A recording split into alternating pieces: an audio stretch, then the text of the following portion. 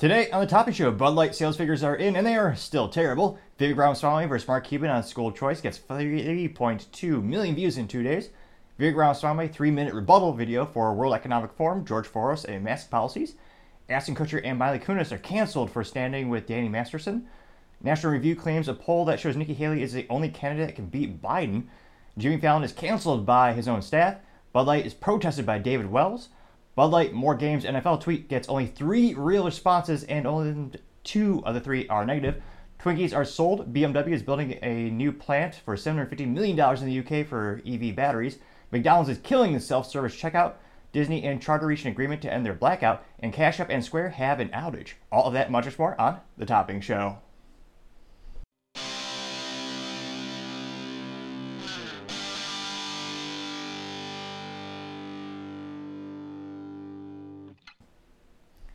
Thank you everyone for taking the time to tune in today. Today's episode of Topping Show is sponsored by Topping Technologies. Topping Technologies is an IT value-added reseller and services company with a special proficiency in IT security. Heck, I see their founder release twice a day. Gotta say he's quite handsome and brilliant. He's me, that's the joke. If you're an IT leader or business owner and need a little assistance, reach the team at sales@toppingtechnologies.com. Also, for the whole month of September, we're giving away a free flamethrower with every September purchase. Click the website for additional details. Additionally, trying to get to 4,000 subscribers by the end of September, so you click that button. I would greatly appreciate it. Now, going on over to the business part of the podcast, you have Twinkies. They are sold yet again. Now, this time going to J.M. Smucker, also known as Smuckers, for a $5.6 billion sale price, which I would have never thought those silly little Twinkies are worth $5.6 billion, though they are one of the few things that will actually withstand a nuclear attack, so to say. So perhaps that's why they're increasing in value. But in all seriousness, it's the parent company behind Twinkies, which fewer people know. I'd say Hostess, which they make ho-hos as well as ding-dongs, which of all the things that have been canceled throughout society, I'm surprised the names haven't been changed just because they're obviously hilarious.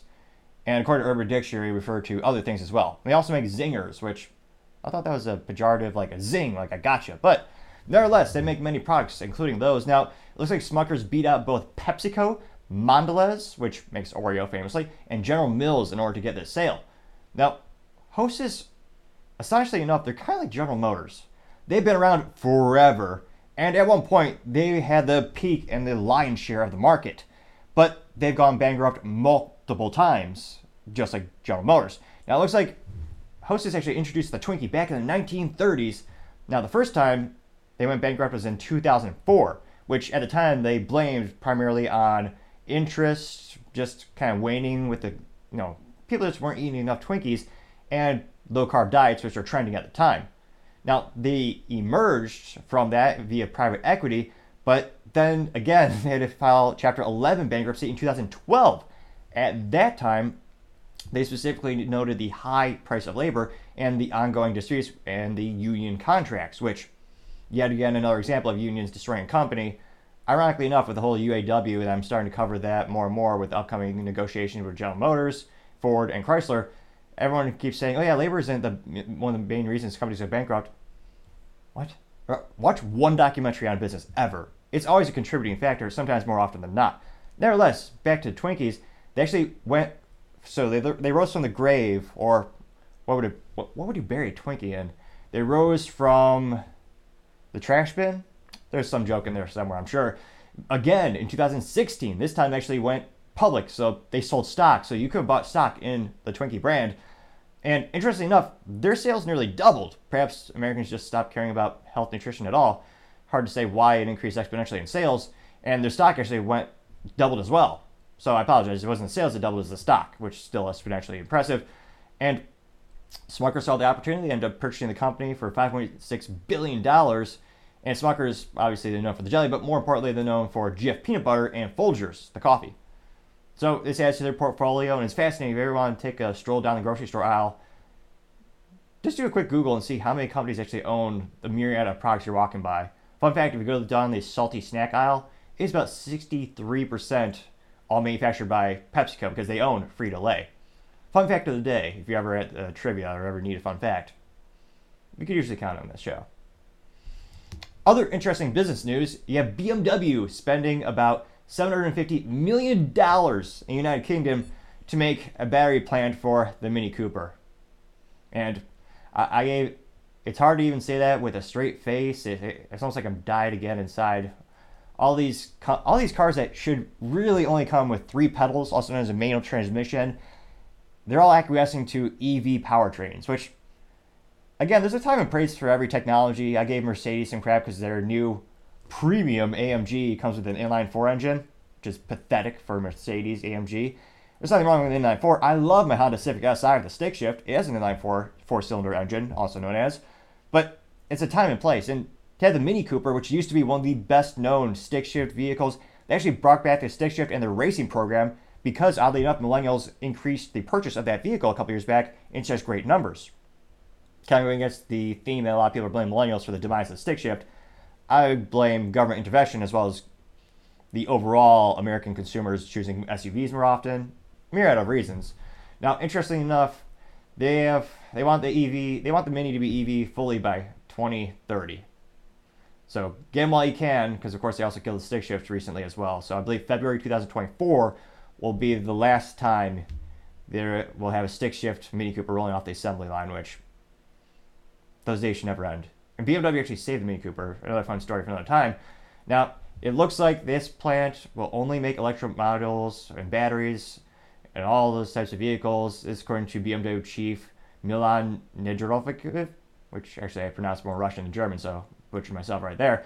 Now, it looks like the British Prime Minister Kimi Badinson said, quote, "We want the auto manufacturing not just to stay in the UK, but to be the best in the world, and this is part of that story," unquote.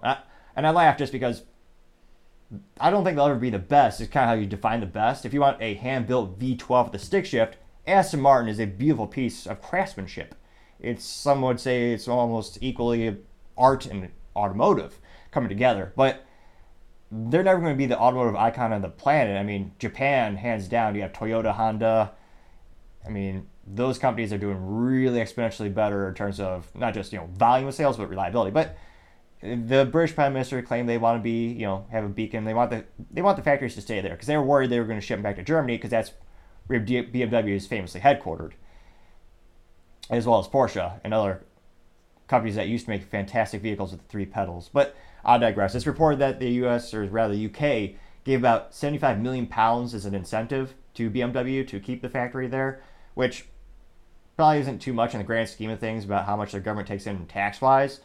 It is funny to see some people push back because in a global economy, it's just kind of, there's a relationship when it comes to government incentives and business incentives. It's one of the reasons Toyota chose Texas to be their new U.S. headquarters, not just because Texas is the best state in the union with no income tax and great culture, but specifically the city of Plano gave them a 10 or 15 year abatement from property taxes where their new famous headquarters is built. They also brought thousands of jobs, and there are a lot of benefits to it that many people would say offset the short-term, well, depending on how you define short-term, loss in property tax. So it is a fantastically fascinating relationship that goes back since the dawn of time, some would argue.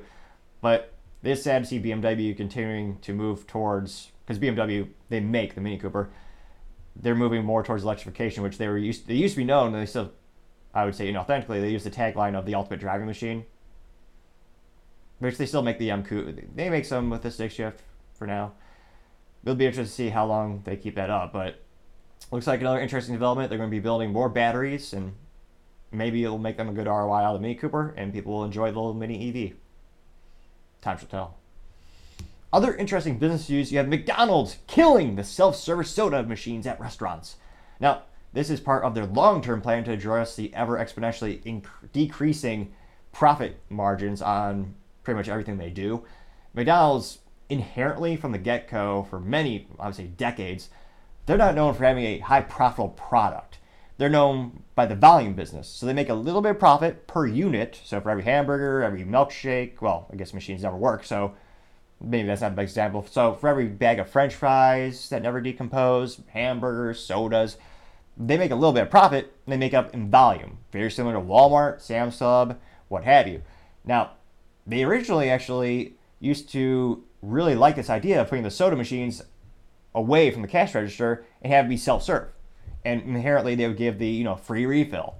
And granted, it's mostly carbonated water. You get a little bit of syrup in there, which kind of takes me back to my old concessions days when I used to actually connect the syrup, big boxes of syrup with the little connected to the soda machines. But things have gotten so tight these days, they actually have found that eventually it will be more economically viable to have go back to this model where you have an employee filling it up and you get one fill up per canister of soda. I suppose they have small, medium, large. Yeah, they do. I'm thinking of Starbucks. It has the, can't pronounce, can't even think of the different sizing units. But with McDonald's, I'm guessing they'll eventually get to the point where they upsell you. So instead of having 99-cent soda, you can get unlimited refills for like $3. And they do the calculation saying, what's the average number of refills people will go for, make sure they get a good ROI out of it. But this is a huge shift in McDonald's philosophy where and actually many businesses, they wanted this model where you have the customer do more work, very similar to Walmart with the self-serve checkout, which still is a big value add in terms of, it's a hell of a lot faster, but they save a lot of money doing that as well, and the amount they lose in theft or shrinkage, as they say in the retail, is negligible compared to the overall savings. Now, in this instance, when asked for comment, they said, quote, McDonald's will eventually remove self-service checkout drink stations in its restaurants, though you have 9 years to get that done. So this is a very long-term project. I would suspect it's when they're building new stores, they're going to remodel it, or rather it would be the new redesign with machine behind. And all these legacy stores, they'll slowly throughout the years, next refresh, they'll come up and they'll actually move the machines. You see this restaurants a lot. Every couple of years they'll have a new facelift, they'll have a slightly shinier logo, newer mascot, and they'll move around the store a little bit to give it a little nice ambiance, so you feel a little bit fresher. So if I were to guess, they're probably waiting for that next cycle. And when asked for comment, this McDonald's CEO Chris Kamperstein said, quote, our company operated margin performance for the first half of 2023 is in line with our expectations and remains hampered by continued cost pressures. And continued to say, quote, as we look at the remainder of the year, we expect macro headwinds will continue, unquote. So it'll be interesting to see all these companies that are traditionally value add, as in, lower price point, as again, 40-year hyperinflation thanks to the government, and it'll be interesting to see how much can they increase prices before the consumer says, well, shoot, now I want to go to McDonald's. It's, $20 for a family meal, where back in the day it used to be, $5? I don't shop there, I don't really know in terms of the face-to-face interactions, but someone actually told me there's no longer a dollar menu. It's been replaced by like a multi-dollar menu, which from a marketing perspective sounds terrible. I would never recommend. But again, it's the ever-growing threat of inflation, unfortunately, keeps hurting everyone. So it'll be interesting to see. Let me know, does this change your perception of McDonald's, or do you prefer to actually just have the employee do it for you to fill up the soda? Or do you think they'll fill it up with mostly ice, which is another conspiracy? Well, or is it? Time shall tell. Other interesting business news, you have Disney and Charter Communications reaching an agreement to end their blackout. Now, this will actually help restore the services to nearly 15 million subscribers for Charter Communications, which is not nothing. That's actually more than I thought they would have for Charter. And again, Charter, at least anecdotally from my research, it looks like they're predominantly more of a TV company. You got cable, which is a thing for some folks, as well as they have telecom and internet. But I actually was surprised that Disney acquiesced to giving them these packages. So it looks like Disney will provide them with the advertiser-supported offering Disney Plus to select Charter television packages. They also provide ESPN Plus will be included for premium subscriptions, and ESPN's for upcoming direct-to-consumer service. Which, again, I was kind of surprised because, again, Disney's going to they'll make less money through that. Where traditionally when you have companies like Nike increasing their direct-to-consumer sales model, where for many years Nike, you could buy a Nike shoe at Foot Locker, being one of their biggest partners strategically, and I believe they're even at Walmart and similar sporting goods stores. That's called indirect, so you're not buying it from Nike, you're buying it from a reseller of Nike. Now, in this case, when it comes to Charter Communications, you're buying internet from Charter. Well, why not just go to Disney.com or whatever their website is called and buy it directly? Instead of, and Disney will make more money that way, instead they're saying we're going to bundle it. So Disney's going to make less money. You could argue it's more convenient for the consumer because a lot of people have subscription fatigue. They got 20 subscriptions for crap they don't need, And in this case, if they're already buying charter, presumably it would still be one bill. But I was actually kind of shocked that Disney chose that. And again, maybe they just see it as easy sales. Disney is struggling, don't get me wrong. They are still trying to get an ROI at Disney Plus, and with enough time, and if I doubt they'll actually get less political, but I think it conceivably will become profitable in the next 24 months if they can keep decreasing the cost. That's their biggest issue right now is they spend, $700,000 to make a stupid Marvel film, which again is just a copy-paste, CGI rigmarole with no one actually dying and no real character progression. But people apparently like it, and it's worth billions of dollars. Although not really, because they're starting to lose money on that. So Disney will have to keep cutting their costs, and maybe they'll get it. And apparently, good for the consumers. It came just hours before the premiere of Monday Night Sports Balls. So earlier this week, it happened right at the final hour, and everyone was able to tune in and watch those very important things with the sports balls being thrown and the teams winning and losing. Because in America, we like to actually have real games. I still can't believe people accept a tie in soccer. Like, how unappealing is that? A tie? Like, no. There has to be a winner. A tie is unrealistic. It's what children do. But I partially digress. Going on to the culture part of the podcast, you have Bud Light, more games, NFL tweet, and the only real responses, 66.66% of the responses, also known as 2 out of 3, are negative. Now, the actual tweet from the Bud Light team, which again, I can't imagine a more challenging job if you're the Bud Light social media manager right now, because it's kind of like digging your way out of a hole or trying to run a marathon after you shot yourself in, not one foot, you shot yourself in both feet with a 45. In America, that's the big dog. Or no, let's make it a 50 caliber, a Desert Eagle, a deagle, as the youth might call it. They shot themselves with a deagle in both feet, and they're going to try to run a marathon. That's what the social media manager has to do right now.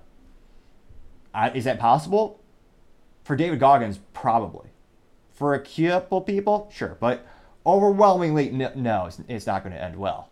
Now, they tweeted, quote, "More games means more TDs and more chances at beer money. Reply at easy to celebrate and at sweepstakes to turn every touchdown into a chance to win," unquote. It sounds like gambling. Well, I was about to say for kids, but I guess you're supposed to be 21 to drink Bud Light unless you're their brand ambassador and you hire Dylan Mulvaney, whose average audience was about 15 years old on TikTok. Again, not a prudent business decision. Now, that tweet got 73.4 thousand views and 781 likes, which just goes to show you can certainly cheat the system. That's a 1.06% like ratio, which I'm pretty sure is the best that they've done thus far, at least since April 1st, which again, hilariously ironic they chose to endorse Dylan Mulvaney on April 1st, because some people thought it was a joke, because again, Dylan Mulvaney's average audience was teenagers who, and again, they cannot buy beer in the United States. I know you might argue Bud Light is such a low alcohol content and it tastes like piss water or pond water that is barely considered beer, but technically and legally speaking, Bud Light is a beer. Albeit a pretty bad one, but it is technically beer.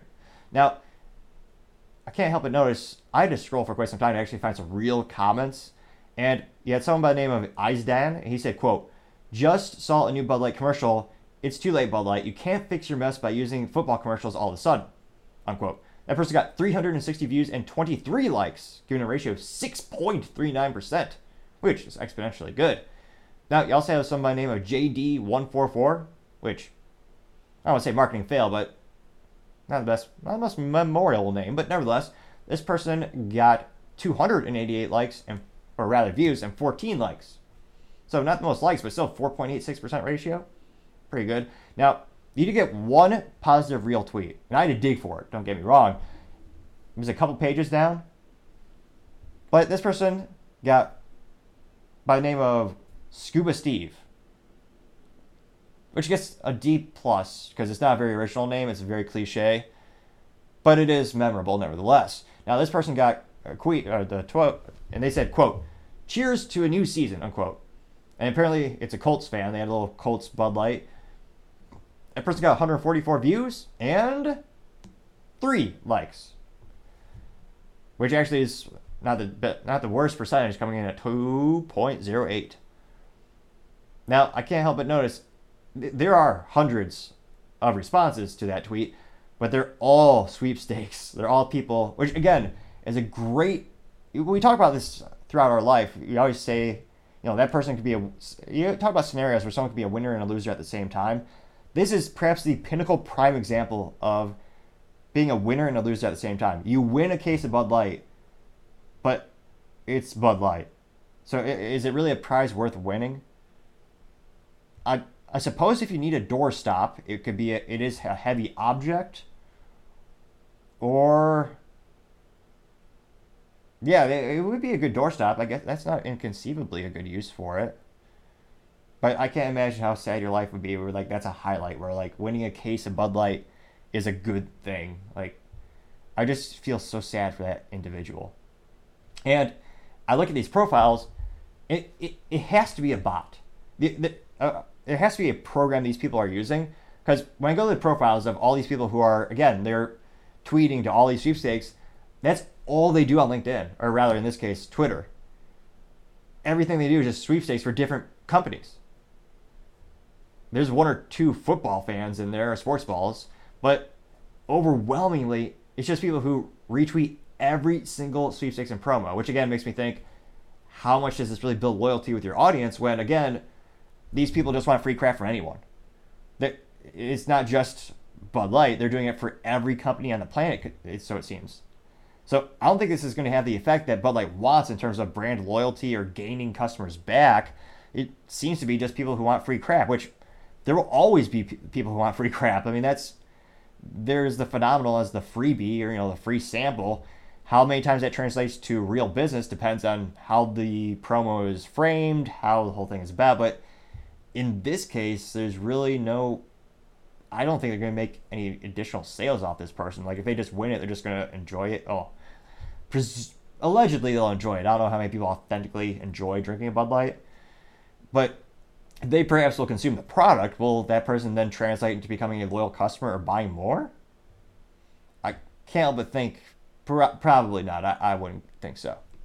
But who knows? Maybe I'm wrong. Time shall tell.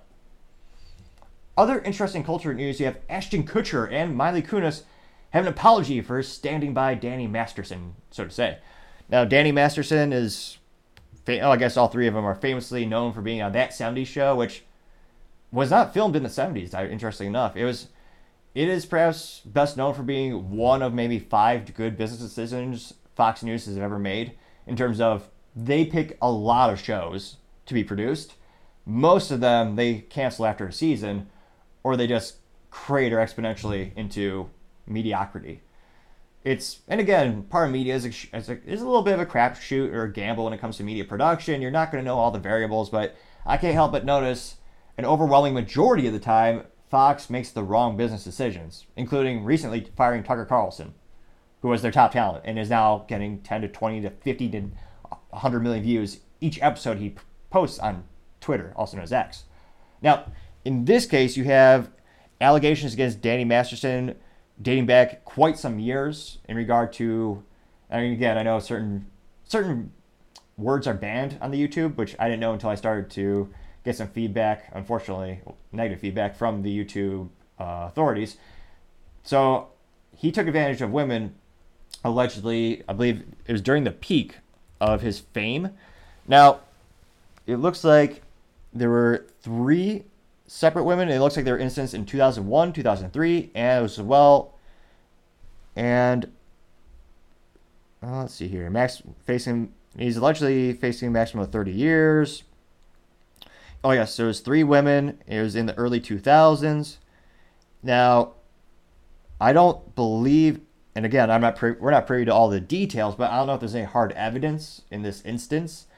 But the curveball through this instance was that they're all part of the culture and cult of Scientology. So it's one of those instances where it is concerning the way that organization is set up. They actually have their own court system. And I forgot, what was it, Rima? There's a famous gal from The King and Queens where she actually left Scientology and had a great interview on Joe Rogan to talk about the nuances and how scary that organization is. And they actually have their own court system. For these ladies to go outside of the court of Scientology to go to the real courts in the real world, that I would say certainly says something, because that goes against their whole culture. They would be ostracized from that group. They're kind of like the Amish, but more nerdy, I would say, and enormously fiscally successful, owning land, more land than most people can comprehend. And now, in terms of standing by Danny, you had Ashton Kutcher and Mila Kunis. They came out and they actually sent letters to the court, which weren't supposed to come out public, but they were character references. So you see this in many court instances where they'll ask people who know the defendant, and they'll ask, can you give a letter or giving your opinion of their authenticity, giving them a personal reference, not all too dissimilar from when you're asking someone to help you get a new job. You say, hey, can you give me a character reference? You've never, maybe they haven't worked with them, but you know them in a certain capacity. So it came out that they had these letters sent about Danny, and they weren't saying in these letters that they knew he was 100% innocent. Again, they were talking about his character. And again, I know this is all, that can go hand in hand with the situation. And it is interesting to see, they came out with an apology video, and they were ratioed in seconds, of course. So you had Ashton Kutcher and Mila Kunis, who, geez, I don't know if he's hungover, but he just looks scruffy. And of course, he made the dire mistake. He's in an apology video wearing a white t-shirt. Come on, you're from Iowa. Suit up for every important occasion. It always makes it look better. Of course. And then you have Miley, who looks like, again, they're actors. How much do you really know of them? She looks like she's been crying, maybe. They all look pretty. So it's only about a minute long, so we'll play this really quick. So this is their apology that they wrote a character reference to someone who was their friend. And unfortunately, with the current court proceedings, it looks like the court found him guilty. So unfortunately, that means he's one of the most morally, mentally vacuous people in history, performing one of the worst acts that you could possibly imagine, taking advantage of these women. And I really hope it's not true, of course, because it's horrifying to see from a societal, cultural perspective. You see some of these allegations come out, and some people just hope that they're true because they want bad things to happen to the person to the defendant, just because they don't like them on a personal or political level. With these types of charges, I would hope no one would ever want this to be true, because if the allegations are true, and if the court was right, that means, again, he did terrible, indefensible things. I don't know. It is sad that people wish that just so they can be quote-unquote right about someone, but again, something that is a little disappointing from a cultural perspective these days. So without further ado, here's the good old Ashton Kutcher and Meg, also known as Mila Kunis. We are aware of the pain that has been caused by the character letters that we wrote on behalf of Danny Masterson. We support victims. We have done this historically through our work and will continue to do so in the future. A couple months ago, Danny's family reached out to us and they asked us to write character letters to represent the person that we knew for 25 years so that the judge could take that into full consideration relative to the sentencing. The letters were not written to question the legitimacy of the judicial system or the validity of the jury's ruling. They were intended for the judge to read and not to undermine the testimony of the victims or re-traumatize them in any way. We would never want to do that. And we're sorry if that has taken place.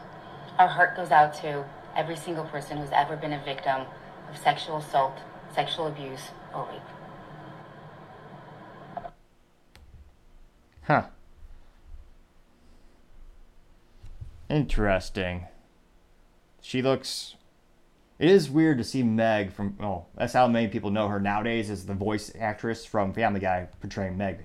Now, it looks like in terms of the responses, again, this was posted all over on this particular site. It was our YouTube channel is Page 6, which presumably is a magazine or a book, I would think. Now, in terms of her top responses, in that video, again, within 2 days, got 202,000 views and 636 likes. So, definitely not a lot of people liking it. Now, one of the top results was Simple Fan 101. This person said, quote, "They're actors and they couldn't even pretend they meant these words. I guess they needed a director for this sad excuse of an apology. Very pathetic." Now, that person got 610 likes, so almost as much as people who like the video in and of itself.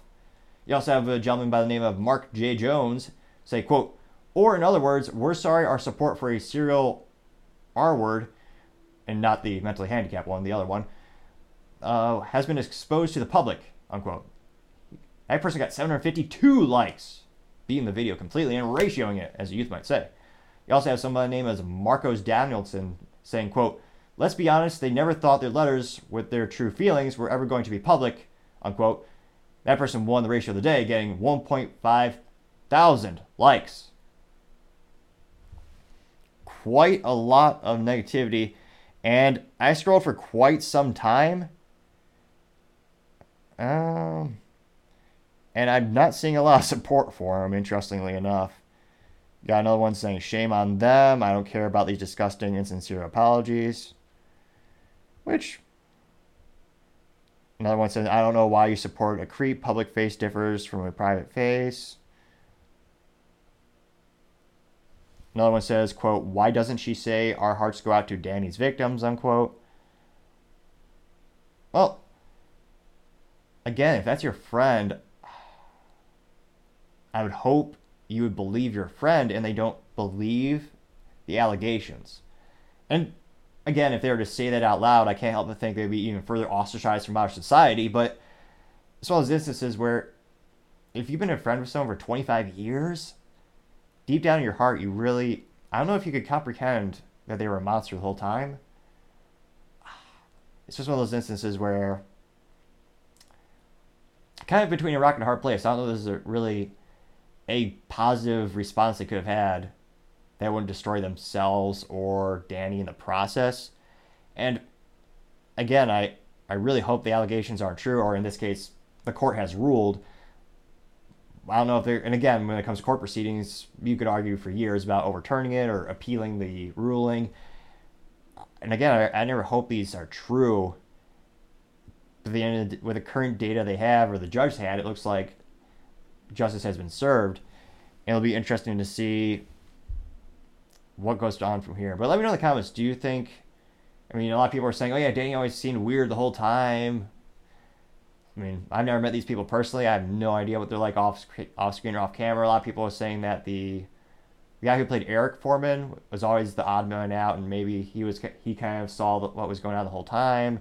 There's a lot of speculation, but again, a lot of the issues with inherently these situations is isn't always a lot of hard proof.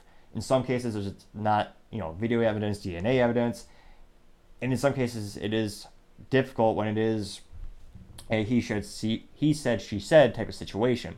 From a legal perspective, that's a lot more hairy of a situation, some might say, as opposed to when you have hardcore, traditional, video evidence, as I was previously just saying. But it'll be interesting. Let me know in the comments. Do you think Danny is truly guilty? Do you think they're going to try to get this overturned? Obviously, Danny's lawyers are going to argue that till they're blue, red in the face. But let me know in the comments, with all the data we have right now, currently, what are your thoughts on the ruling? It'll be interesting to see. I'd love to hear what you have to say. Other interesting cultural news, you have Jimmy Fallon culturally canceled by his own staff. Oh, golly, who would have guessed it? Now, he's famously known as kind of the goofy talk show host, which, again, I think it's a late night host. I don't have cable TV, and I don't really follow too many of those folks, to be honest, unless when I need to see some additional information and want to see what's their perspective on an issue, usually to show that they're wrong, but, they're right perhaps one time, allegedly. Maybe I'll find that use case someday. He was also famous for hosting Trump when Trump was running for office. And I think, culturally speaking, that's when a lot of people start to scrutinize him more. Because again, everyone who gave Trump a platform, quote unquote, or even made him look like he wasn't the biggest monster in history, they've all been, socially ostracized by the mainstream media. They've been, in some cases, prosecuted. So it'll be interesting to see, is that a variable in why these things are bubbling to the surface all of a sudden? Now, apparently, there's an article in Rolling Stone, which somehow still exists. Now, the story featured 16 former staffers that claimed he came to work and was sometimes inebriated, and he was accused of being under the influence of alcohol and exhibiting erratic behavior. And they also described the workplace sometimes as quote-unquote glum. And it looks like 2 employees alleged that Fallon scolded a crew member who was holding cue cards during a taping of a show with Jerry Seinfeld, calling it quote-unquote uncomfortable. Now, part of me can't help but think some of these people are just mentally weak in terms of every 2 days we hear about someone saying, oh man, work is too hard. A couple months ago, we saw an instance where there was a Starbucks employee crying because he had to make orders that were complicated. And they were overwhelmed. Working an 8-hour work shift, which is pathetic. You're overwhelmed by an 8-hour work shift? I work 105 hours a week. My grandpa worked in an aluminum foundry for nonstop. He had like Christmas off, Thanksgiving off. He did that for years. He never even complained once. Which there's something to be said about the silent man, which I hope comes back culturally speaking. But I can't help but see the United States is producing more and more weak people mentally as well as physically. But let's dive deeper, or a little bit deeper, to see if there's perhaps some merit behind this. Now, you had two of them saying, oh yeah, he scolded a crew member for handling the cue cards wrong. Now, when they asked Seinfeld for comment, or Jerry, he said, quote, this is all so stupid. I teased Jimmy about a flub, and we all had a fun laugh, and about how rarely Jimmy is thrown off. It was not uncomfortable at all. Jimmy and I occasionally recall it and laugh. Idiotic twisting of events, unquote. Again, that's from Jerry Seinfeld, one of the goats of stand-up. And I would also argue, comedic writings as well, of course, with the iconic hit series Seinfeld. So it looks like he came to work, and again, obviously coming to work inebriated, that's not appropriate, so I agree with that. Well, mostly. It's one of those instances where, I guess in the United States, what role could you have where you could come to work buzzed or inebriated? I guess Saturday Night Live, but they're kind of known for their debauchery, so to say. But again, it's interesting that, let me know in the comments, do you think, and it's funny how, these late night hosts will spend years culturally canceling other people, then it'll sometimes happen to themselves. Why do you think Jimmy's getting canceled all of a sudden? Is it just a coincidence that these employees are all upset? Is it part of a grand plan? Is there a conspiracy? I don't know. But it is interesting to see just more and more people complain in America about some things as simple as, oh yeah, he scolded me for holding the cue card wrong. It's like, really? I don't know. But that's just me. Other interesting cultural news, you have Bud Light. The latest sales figures are in, and they are, of course, not good at all. Now, it looks like their sales figures by dollar amount are down 23.9%, or rather 26.9%. Their volume sales is down 30%. Wow. This is both according to Bump Williams Consulting, and this is 6 months after their business blunder of the century of, again, hiring someone named Dylan Mulvaney, who, again, had an average audience age of around 15 years old, who, again, cannot buy beer in the United States. I know that's probably all too common in France. Well, they would probably actually just, wine and cigarettes presumably are more popular over there, but it's one of those instances where, yeah, it probably wasn't wise to celebrate someone who, again, doesn't have the right age demographic for your product.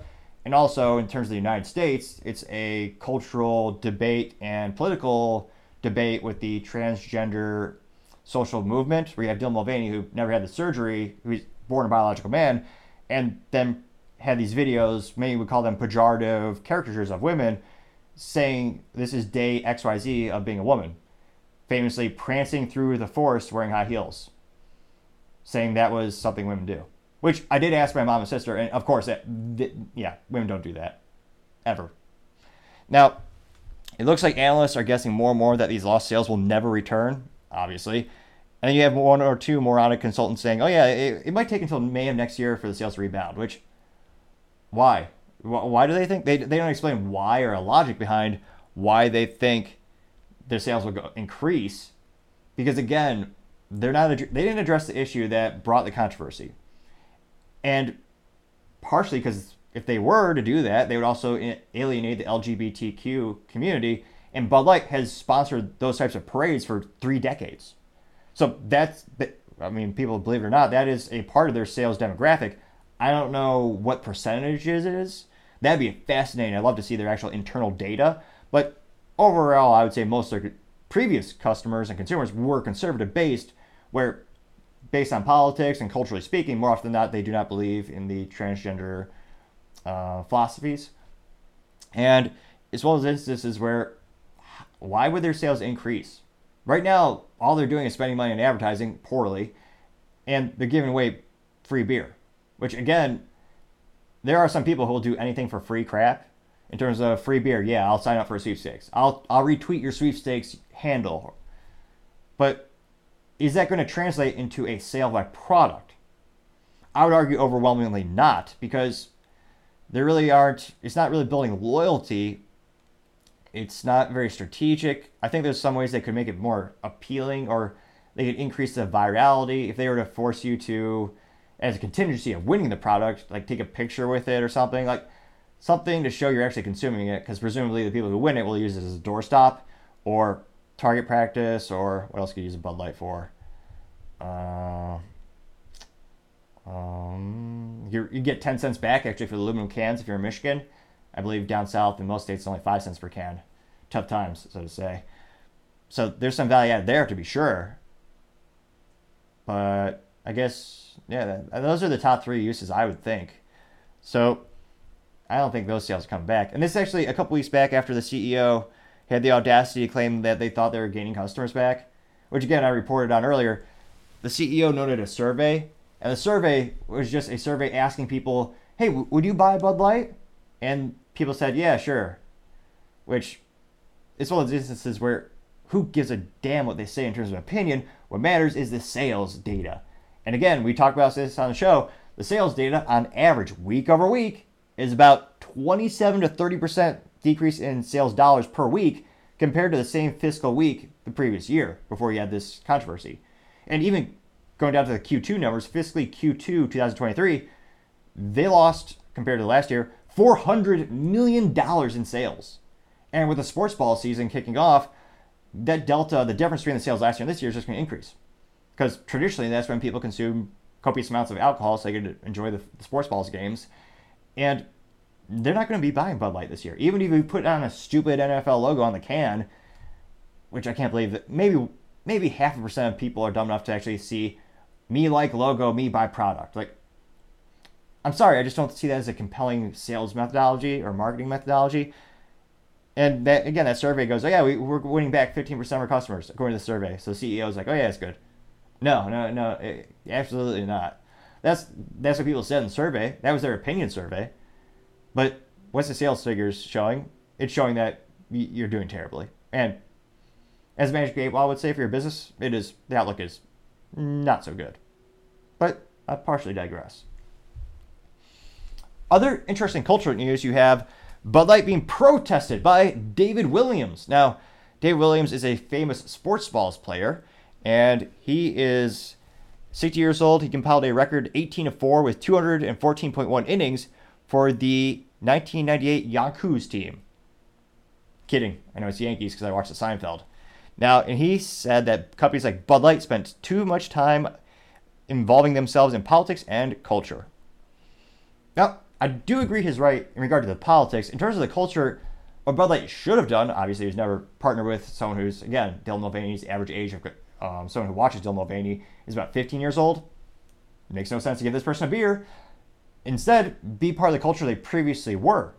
Football games, country music festivals, college dorms. I'm trying to think where else it would be. Stadiums. Those are, in terms of culturally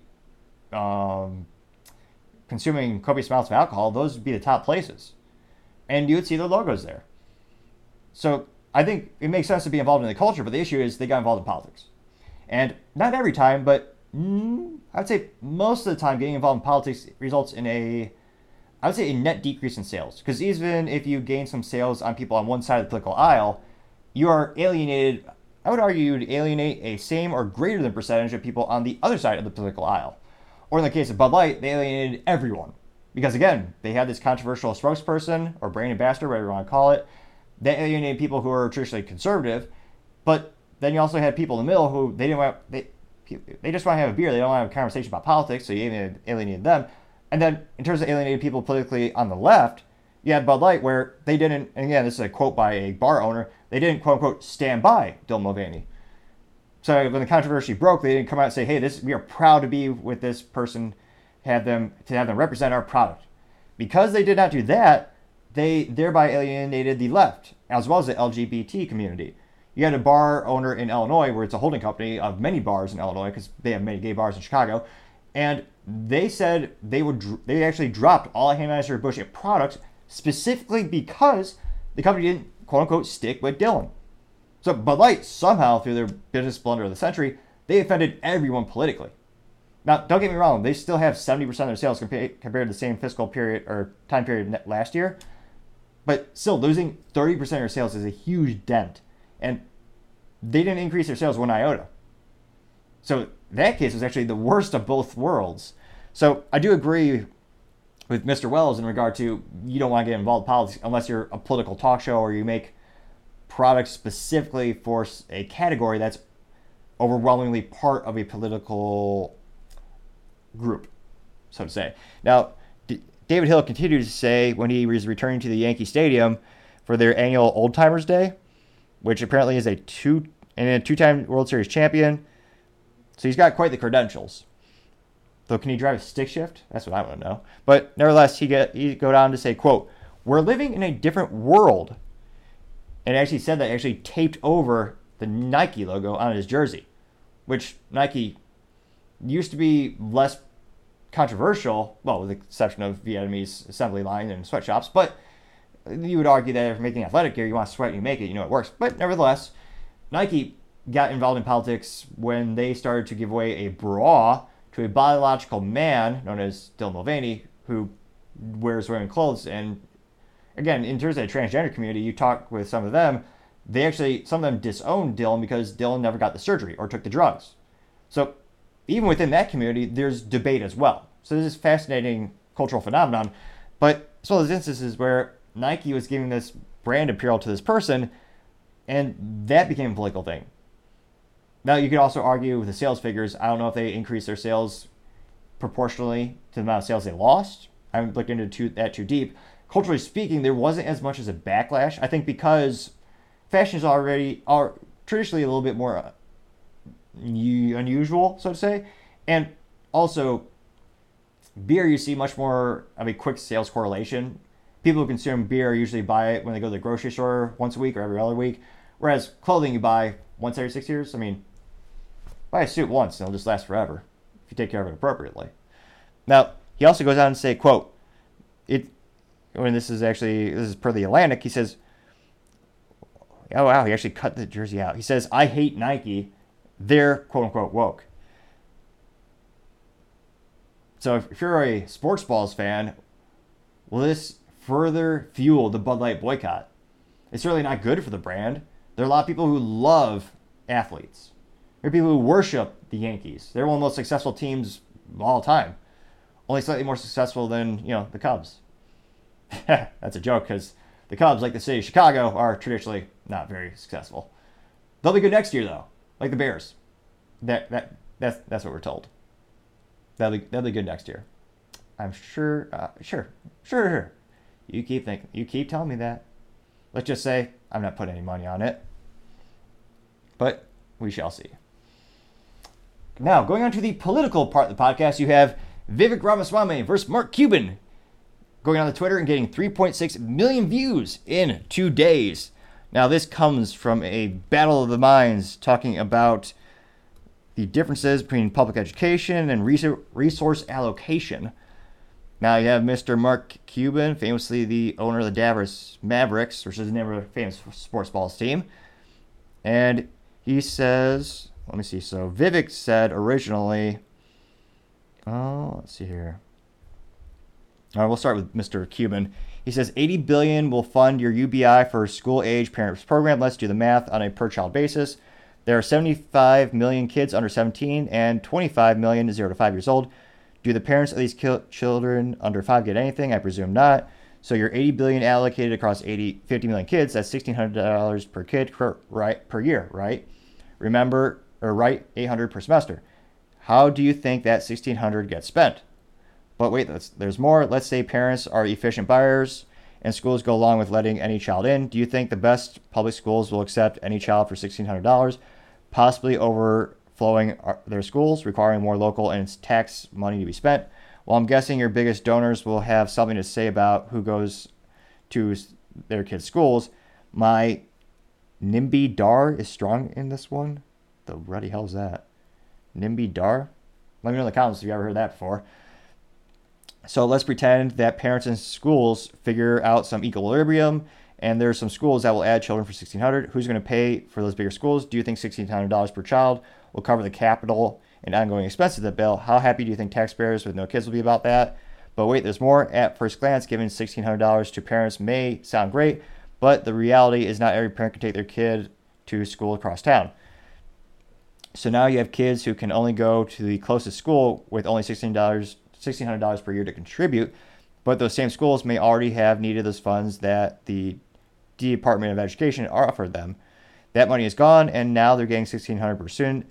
Think that covers what they lost? If not, what happens to the kids that go to those schools? Do your economic advisors believe that the long-term cost of American taxpayers for kids that go to underperforming schools increase or decrease state and federal deficits? Just for clarification, I think there is unlimited room for improvement in how we handle education in this country. I just think your approach is really dumb. P.S. I think I did this all in 30 minutes while watching the end of the Ole Miss Tulane game. It's a great game. Presumably that's a sports balls game with Mavericks, which he owns famously. Now, when it comes to public school in the United States, spending more money does not always get you the best results. Look at LeBron James' school, where they spent a bunch of money and the kids got dumber, which is heartbreaking because they're literally robbing the children of opportunities. You look at the kids, they haven't passed a single math test in, I think it was 4 or 8 years. The school progressed them, but they didn't get any smarter. And you have Detroit, the city of Detroit. They actually spend, I did a report on this, I think 2 or 3 years ago, they spent the most per student of any other city or county in the United States. They spent the most. Didn't help. They had some of the lowest scores in the whole country. Partially because there are many variables that go into it. I would also argue giving teachers unions more money, they have a ridiculously disproportionate amount of resources to the teachers unions, which just, a lot of that goes to politicians, which they in turn gave teachers unions big juicy contracts. I don't think that's a beneficial thing for the students.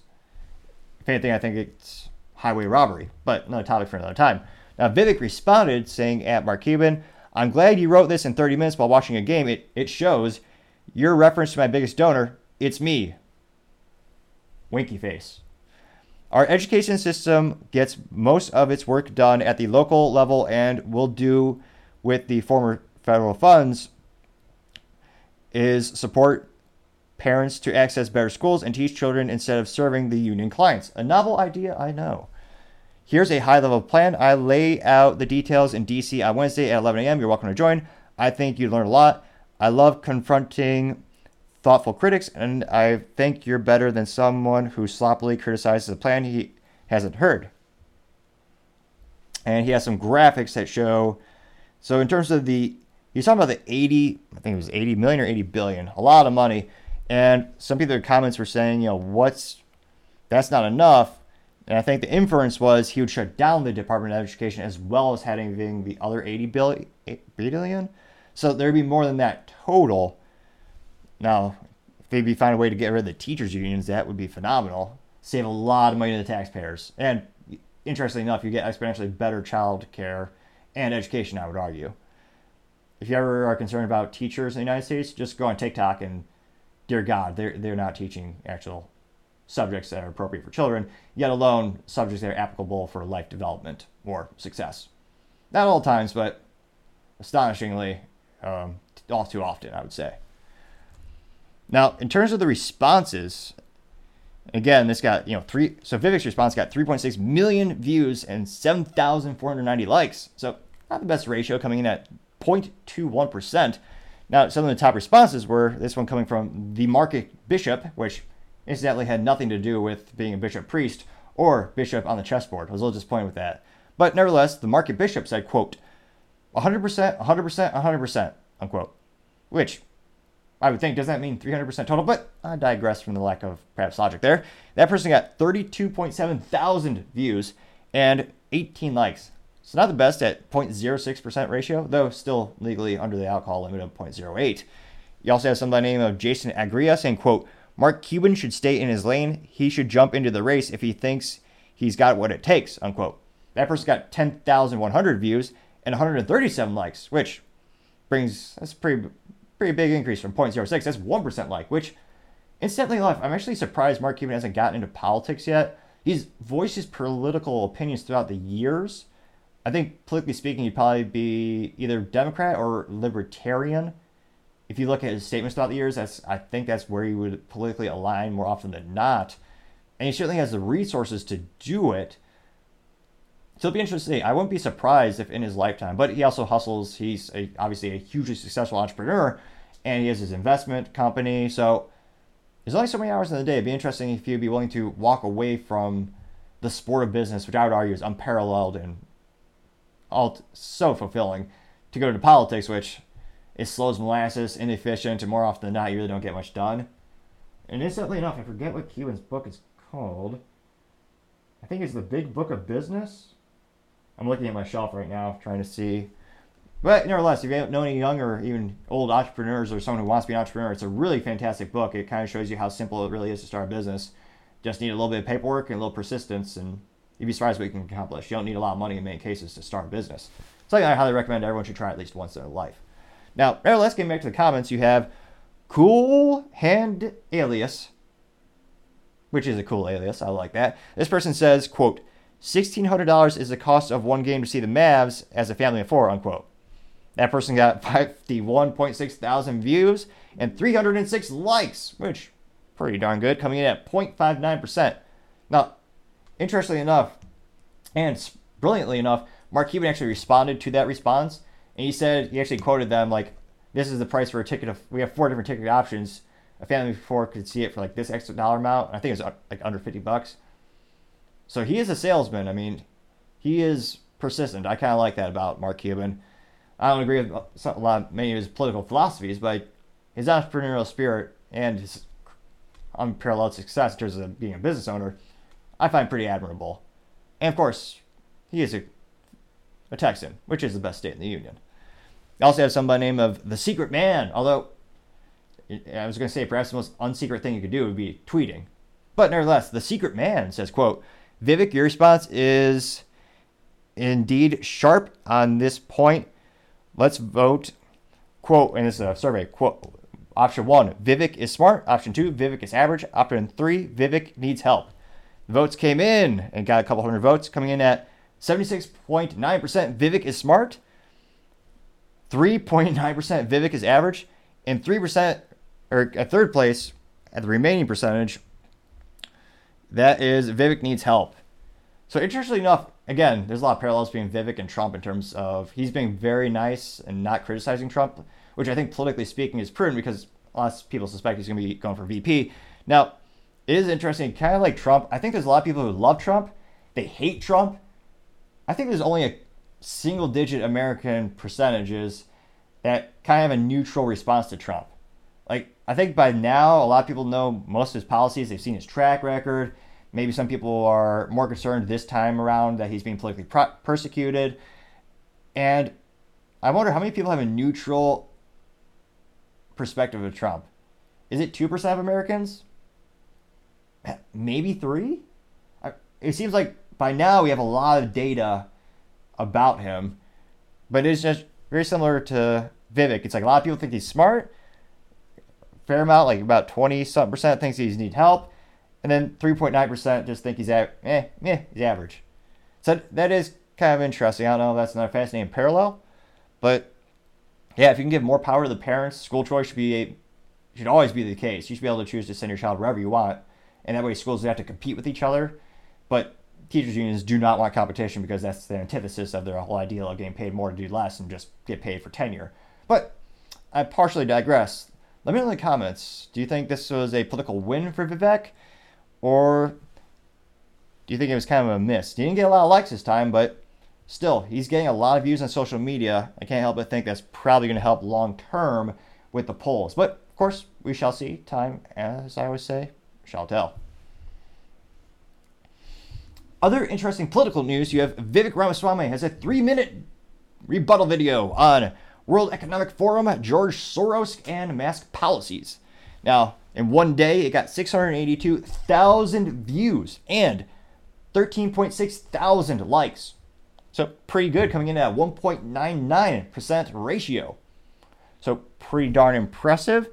And let me pull up that video right now.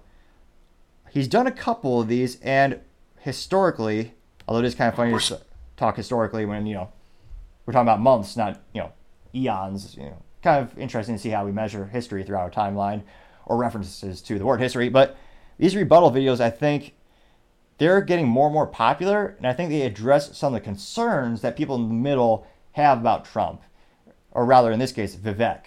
Trump should do these videos. He's got a lot of rebuttals to say, but I think there's a lot of people who appreciate this because, kind of cliche to say, but sunlight is the best disinfectant, and when you're accused of something, you should come out venomously and defend it appropriately.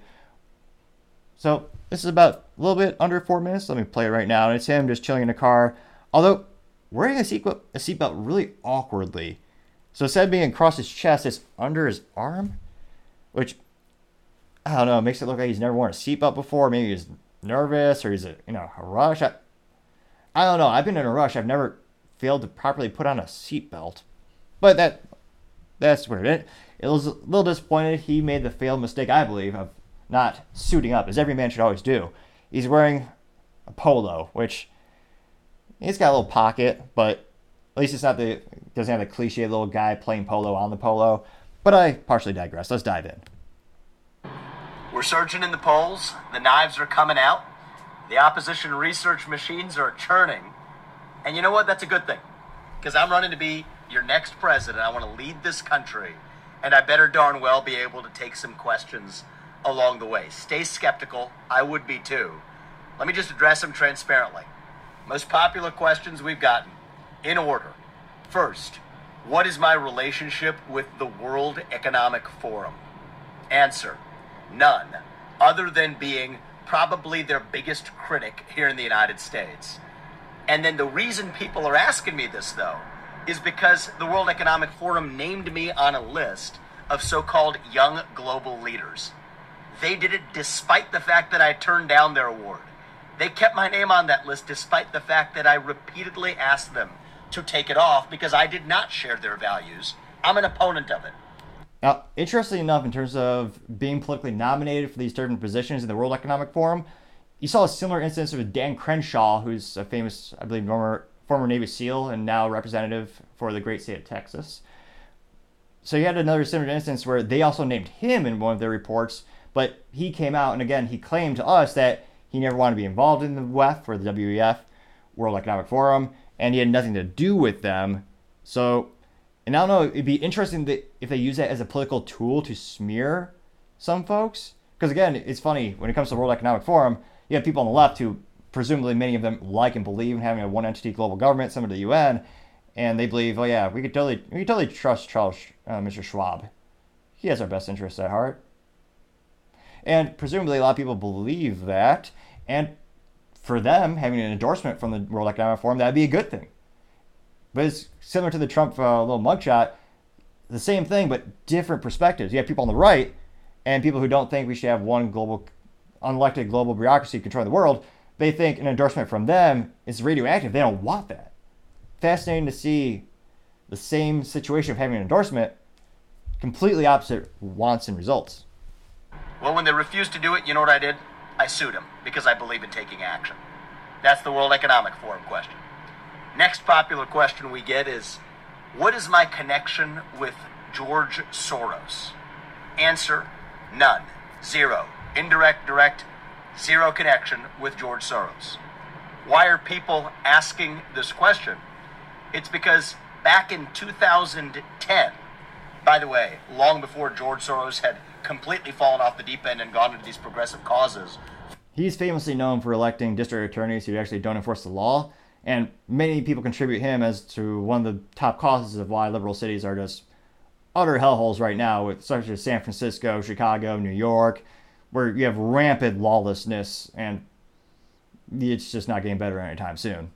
So that's one of the things he's, I would say, most famously known for when it comes to the critique around him. And there are many others, but don't get me wrong, that's one of the main ones. Funding these disastrous, toxic prosecutors who are soft on crime, who I've also railed against. Long before then, in 2010, I won a scholarship when I was 24, 25 years old, headed to law school, that was partly funded by, not George Soros, But Paul Soros, who's a relative, a brother of George Soros, who made his money independently, who, by the way, is now dead, that funded hundreds of people. Hundreds of kids won that scholarship. I was one of them to go to graduate school at the age of 24, 25, back when I didn't have a lot of money to do it. And you know what? If I had turned down that scholarship back then, that would have been so foolish that anybody that foolish probably should have no place anywhere near the White House doing trade deals on behalf of this country. Next question I actually got last few days was about a statement that I had made about masks back in early 2020, in the early stages of the pandemic. And here, I'll admit it, my anti-government instincts got the better of me. Because I don't know if you all remember this, but back in March, April 2020, when I put that tweet out, which said that we should buy masks based on individual personal responsibility or whatever it was that I said, that was in response to the government, including Fauci and the head of the CDC, laughing at people for buying masks. And remember when they first told us not to buy them? And then later they admitted, oh yeah, we did that because we didn't want there to be a shortage for the hospital workers.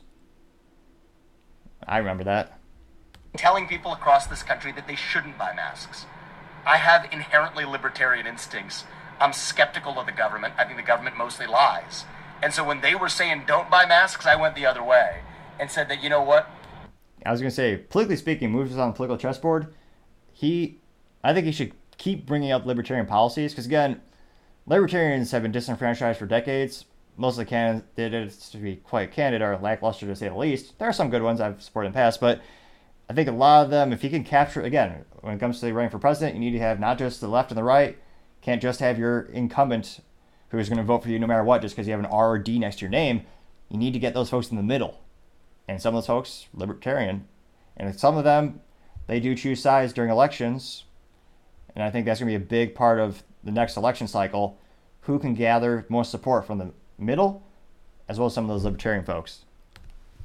If the government's going to tell me not to protect myself, then maybe we should be protecting ourselves. Well, as the facts changed, so did my opinions on it. We quickly learned that masks don't work. The entire time I was against mask mandates and vaccine mandates. In fact, you can take a look at my clip with Tucker in late 2020, when I was one of the early people warning against rolling out the vaccine too quickly and the risks of doing it. But that's where I've been all along. So, anyway, keep the questions coming. I think skepticism is good. I think if you want to lead the free world, you better be able to handle the heat. Otherwise, you get out of the kitchen. And you know what? We're going to keep doing this at every step of the way, transparently, openly. That's my job. Your job is to keep asking questions. Keep doing it. Stay skeptical. That's what makes the country work. I think this is a prudent and brilliant political decision to keep these video engagements up, partially because it's a good differentiator. I'm not seeing other candidates like Nikki Haley, Ron DeSantis, or Trump. I don't see them doing these videos, and I don't see them doing these videos anytime soon. Also, it seems to be a good way to humanize him. He's already someone who wasn't a career politician, so he inherently just seems more human and authentic than, again, someone who's been a bureaucrat for 20, 50, 60 plus years of their life. So I think this format video is also clever. It's him just more laid back. He's in his SUV. Although, I'd be more impressed if he was driving a stick shift, 3-pedaled, fun sports car. But nevertheless, I know he's probably got a big armored SUV like most of them do. Now, the response is, interesting enough, here are a couple of them go. Sortis SSOT said, quote, a wannabe U.S. president who rides a car without wearing a seatbelt is this free or us? It's against the law. Person got 3,348 views and 34 likes, coming in at a ratio of 1.02%. Now, it looks like he was wearing a seatbelt, but again, I don't know how you... I can't fathom how awkward it is to... he had the seatbelt on, I guess, below, but the top was, under his armpit. So it was on, albeit it looked like it was ridiculous. That's almost as bad as when Mike Pence pretended to pump gas in his vehicle. Obviously, nothing's as bad or awkward as that ridiculous boondoggle. Yeah, Mike Pence doesn't know how to pump gas. Or if it is for a legal or compliance reason, you can't be fueling a vehicle because of a safety protocol or filming a video. They should not even make the video because it looked so awkward and inauthentic. People barely paid attention to what he's saying. Another great example of Mike Pence shooting himself in the foot, politically speaking. He seems to have a talent for that. Now, back to Vivek. You have someone by the name of Matt at LE Network This person said, quote, "How long have you been on Trump payroll?" unquote. The person got 1,628 views and 29 likes, coming in at 1.78% like ratio. So that's pretty good. Now, in terms of being on Trump payroll, I think he's saying that because right now he seems to be the only candidate for the Republican nominee who isn't overtly criticizing Trump. Everyone else is either more neutral or they're lambasting him. And Vivek has appropriately endorsed and give compliments to the good things Trump did. Obviously, they weren't all, he didn't have 100% good action, but Vivek is appropriately commenting on the things that he liked about Trump. And I think that's why he's getting a support. Because there are some people who like Trump but are worried he's either going to be legally barred from running for president or he might not get the nominee. Right? With all the data we have now in terms of the favorability in the polls, Trump is winning by a long shot. I mean, these polls, he's usually 20, 30 points ahead of DeSantis. DeSantis usually coming in at 2, Vivek 3, and Nikki Haley 4 on average when you look at most of the polls. Now, interestingly enough, a lot of people are in Trump, again, he's actually complimented Vivek, which, if you look at Trump's past, he never compliments people he sees as competitors. So there's a lot of speculation, and Trump has praised Vivek. It seems like Vivek, again, with all the data we have now, it seems like it would seem to be a good, prudent decision to be VP. And also, Vivek is from Ohio.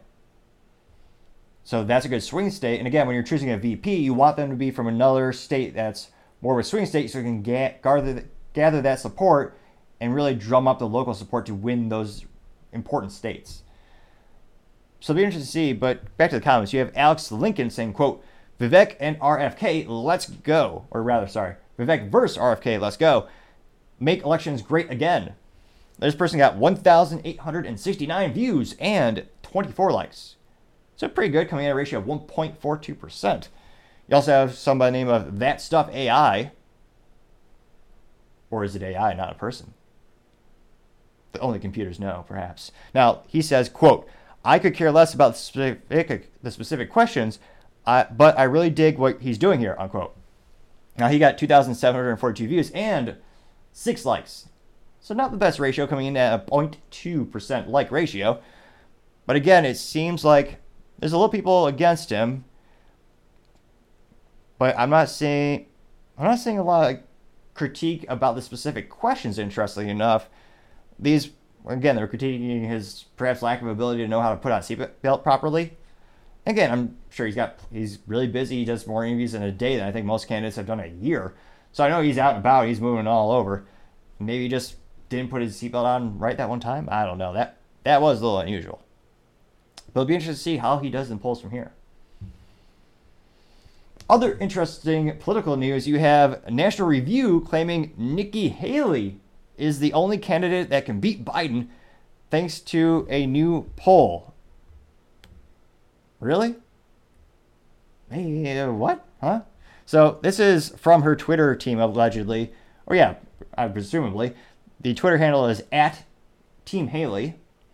And they claim this from the National Review, quote, "Nikki Haley emerged as the only Republican president candidate to beat Presidential Biden in a hypothetical head-to-head matchup by a margin larger than the survey's margin of error," unquote. Now, just from the headline, I can't help but see some parallels between Bud Light. Bud Light, the CEO said, "Oh yeah, we gained about 15% of our old customers back," because a survey about brand perception came back and said, "Oh yeah, I'd buy Bud Light again." But then you look at the sales figures, and every week it's on average down between 27 and 30% compared to the same fiscal week last calendar year. So people are saying they want to buy Bud Light again, but in practice, no, absolutely not. Now, apparently this poll came in, again, this is from National Review, and this poll is from CNN, which, again, if you're politically right, you don't trust them worth a damn. Well, I'd say most people in the middle don't trust them either, but nevertheless, CNN has a long track record of lying, including changing the skin tone of Joe Rogan to make him look more sick than he really was when he did come down with COVID, as well as changing the definition of drugs to make it look... They make their political enemies look as bad as possible, intellectually, morally. They do everything they can. Now, interestingly enough, this poll, again, from CNN/SSRS poll, And they claim that Haley leads Biden by 49% to 43%. And the outside poll accounted for a 3.5% margin of error.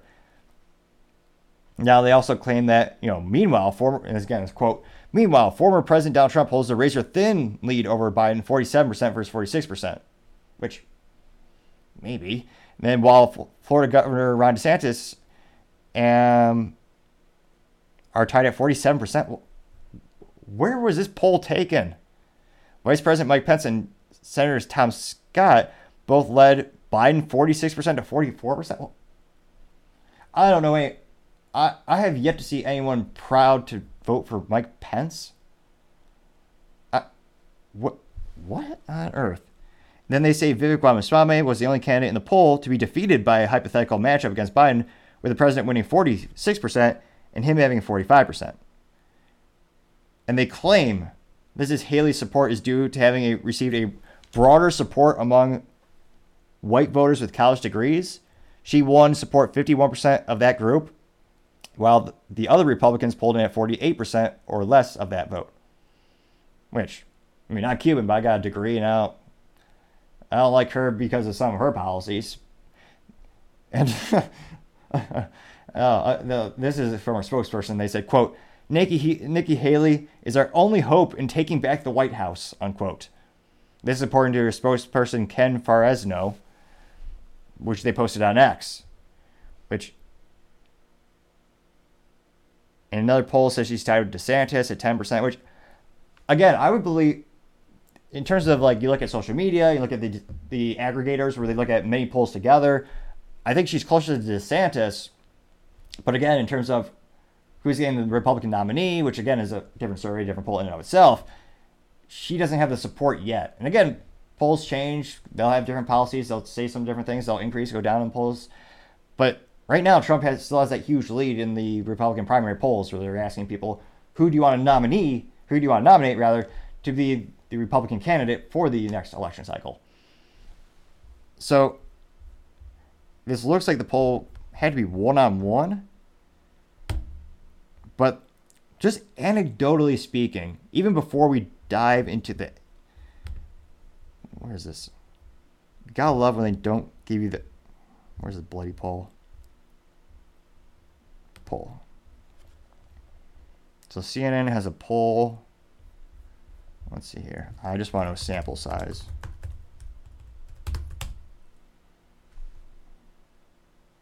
Aha, here's the juicy data. This document is a quite long survey. Now it looks like, thanks to the good old Control F, you can find stuff quicker. It looks like the surveys were obtained August 25th to August 31st, 2023, with a sample size of 1,503 respondents. Looks like they're 18 years older. Okay, no effect economic income, about different policies. Okay, so that gives us a little data. And again, you gotta love it when they hide that deep. So that wasn't even in the article. I had to go to the other separate website that actually had the raw data of that poll. You gotta love when they have a lack of transparency. So, not the largest sample size. And again, I wish they would break it down by geography.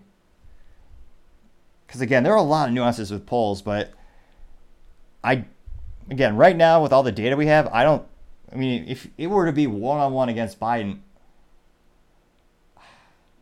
because she has alienated some Republicans, but they're all Republicans who do vote just based on that R next to the person's name, just like there's some Democrats who vote just because there's a D by the person's name. So she might, but again, diving in the poll, it's a smaller sample size. But let me know in the comments, do you think she will, one, win the nominee, which I know is a separate topic in and of itself, but two, do you think she could beat Biden?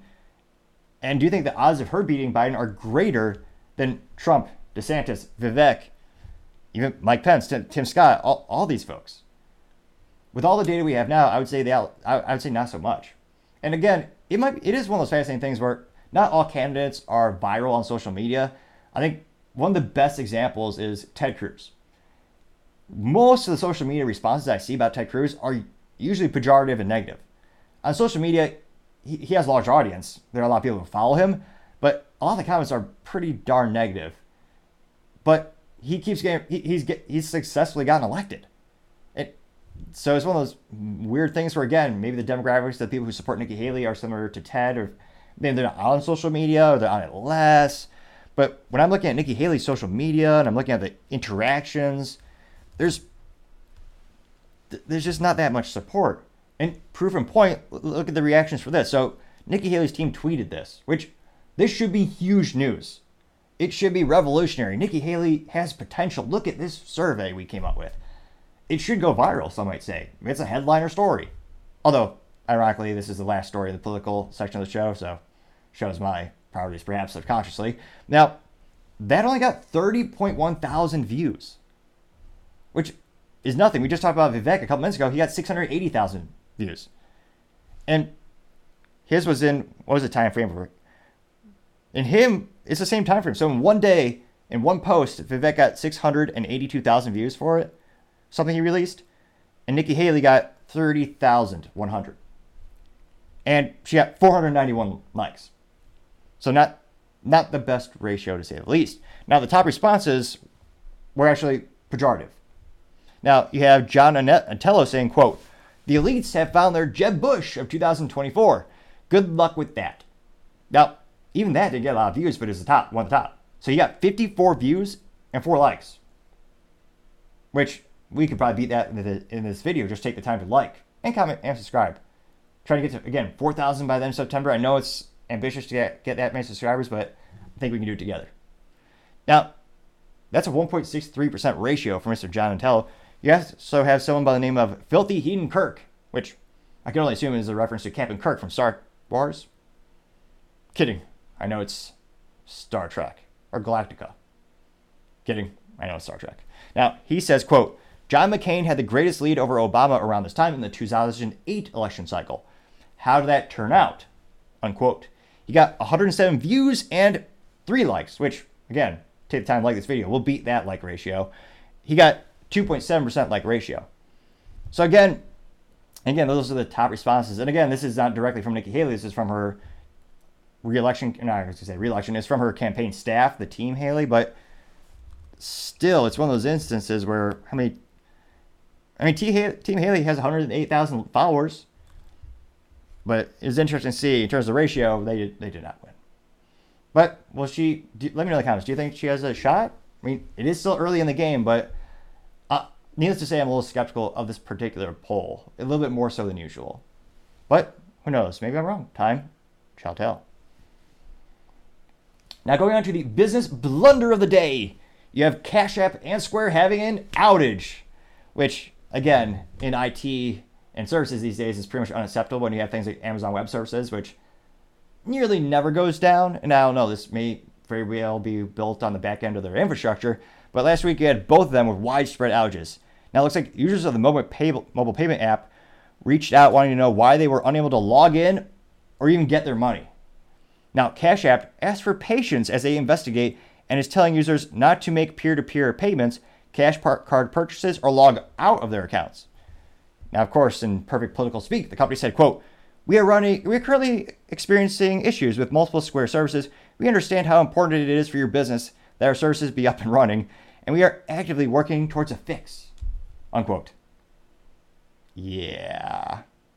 I swear, sometimes the people that work in PR, they got to have a side job where they work with politicians as well, because there are a lot of parallels between these company statements when things go wrong. Now, in terms of supporting a local business, give them cash, because it's king. Every time you do a credit card transaction, it's like between 2 and 3% charge that they either eat or they built into the cost of the product. Which is why from some mom and pop shops, they sometimes have different rates for products if it's a credit card transaction versus a cash transaction. But this is just yet another good example of cash being king, with the exception of the U.S. government printing more money than they ever printed before, thereby causing inflation. Thanks, government. But overall, it's very convenient, it's quick, a great way to support local businesses. So there's a lot of upside to it, and I would hope people keep supporting cash so it's never taken away from us. But it'll be interesting to sing. But yeah, imagine how many businesses are just crippled because of this. They can't perform sales, which in business, that's obviously the lifeblood of business. You have to make a profit. You have to make sales. And if you were all in, if your whole business was built on using the Square app or the Cash app, and all of a sudden your one area doesn't work, that's not good news. And for them to have an outage with such a critical product, that's got to be the business blunder of the day. Thank you everyone for taking the time to tune in. Again, we're trying to get to 4,000 subscribers by the end of September, so if you can click that button, I would greatly appreciate it. Also, taking the time to like and comment greatly help out the video with the algorithm. Feedback is always appreciated. Love hearing about your experiences, how you can make the show better together. Also, lastly, don't forget to tell your family, tell your friends, tell your coworkers, heck, tell your enemies, tell anyone and everyone. Just stay safe and fight the good fight.